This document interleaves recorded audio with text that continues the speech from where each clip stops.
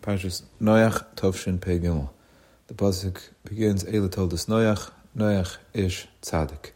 And the famous Rashi brings Chazal that what are the toldos of tzaddikim? Maisim tovim. So just a quick chinuch reminder.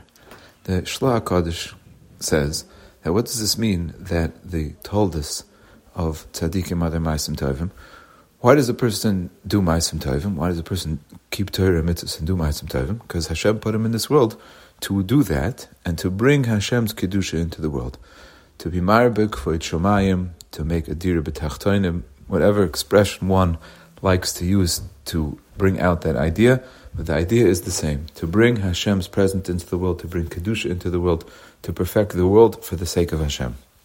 And in that same way, a person is supposed to bring toldos into the world. A person brings children into the world for that same purpose, so that those children should keep the Torah and do mitzvahs and learn Torah, and that they should in turn bring Hashem's presence into the world, make a dira b'tachtonim, make a kiddush Hashem, bring kedusha into the world. So they're mamash the same point. These two things are mamash the same point. And as we know, when a person does a mitzvah, the intent in the mitzvah should be completely l'shem shamayim. A person does a mitzvah, he should do a mitzvah with that purpose to bring Hashem's covenant into the world. And here's our chinuch reminder. Therefore, when a person is mechanech his children, the whole point should be for kvod shamayim.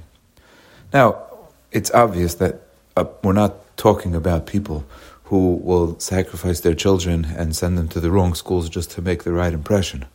But we do have negiyas to our children. Our children represent ourselves. And we have our own feelings of how we want things to be a certain way because our family is that way, or because this is the way we believe things should be. And not always are our decisions perfect. Of course, no one's perfect, people make mistakes. But our decisions many times are not really based completely on what is the best for Hashem. You know, sometimes we think about what's best for the child, what's best for the family. The real question is, what's best for Hashem? Now, of course, what's best for Hashem should obviously work with what's best for the child. Those two things have to go together. But just a reminder that chinuch, the point of chinuch is for Hashem. It's not for me that I should have nachas. It's not even so much for my children that they should be okay. Again, if they're not okay, then it's not kavod shamayim. But that's not the point. The point is to be marbe kvod shamayim, to bring out kvod shamayim. When we go to the story of Chana, Chana was the quintessential barren woman. She was an akara. She couldn't have children, and she davened, and she cried, and the whole story. And then she says a shira. And what does she want a child for? So the simple person thinks that she wanted a child to fulfill her motherly instincts, to give and to provide love and to nurture. But when Shmuel was 2 years old, she brought him to Eli, she brought him to Beis HaMikdash, and he was there the rest of his life.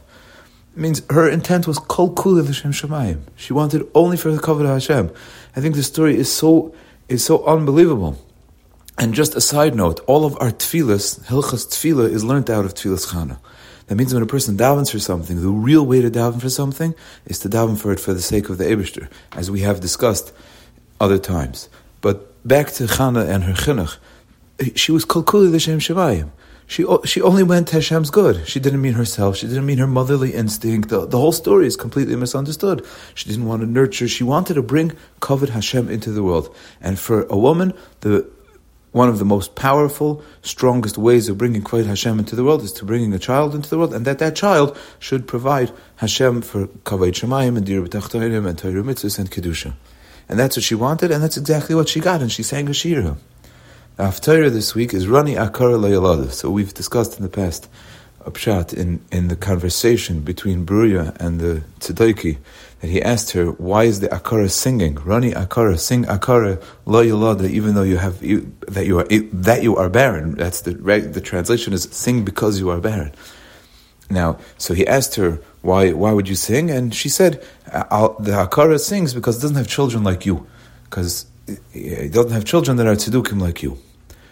So we could understand this on a very simple level, that she was, first of all, saying to him a good line, and second of all, we could understand that a person could make a decision that I don't want children that are going to give me alkus nefesh. Before the process starts, if a person was asked, would you rather have no children, or would you rather have children that just give you alkus nefesh? Chalila, a person would choose the lesser of two evils. But that is a person who's thinking about themselves. A person who's thinking about only Kvod Shemayim, so then it's not the lesser of two evils. It's Kvod Shemayim or nothing.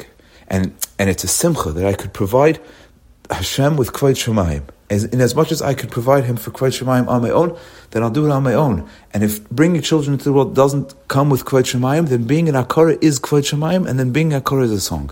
It's not just accepting the lesser of two evils. It's a song. It's a Rani Akara. If you're lo yilada, a child that's evil. David should help, and everyone should have children. They should be gesund, and they should provide us with tremendous nachas. But just a quick chinuch reminder that our point is Kvod Shemayim. Good Shabbos.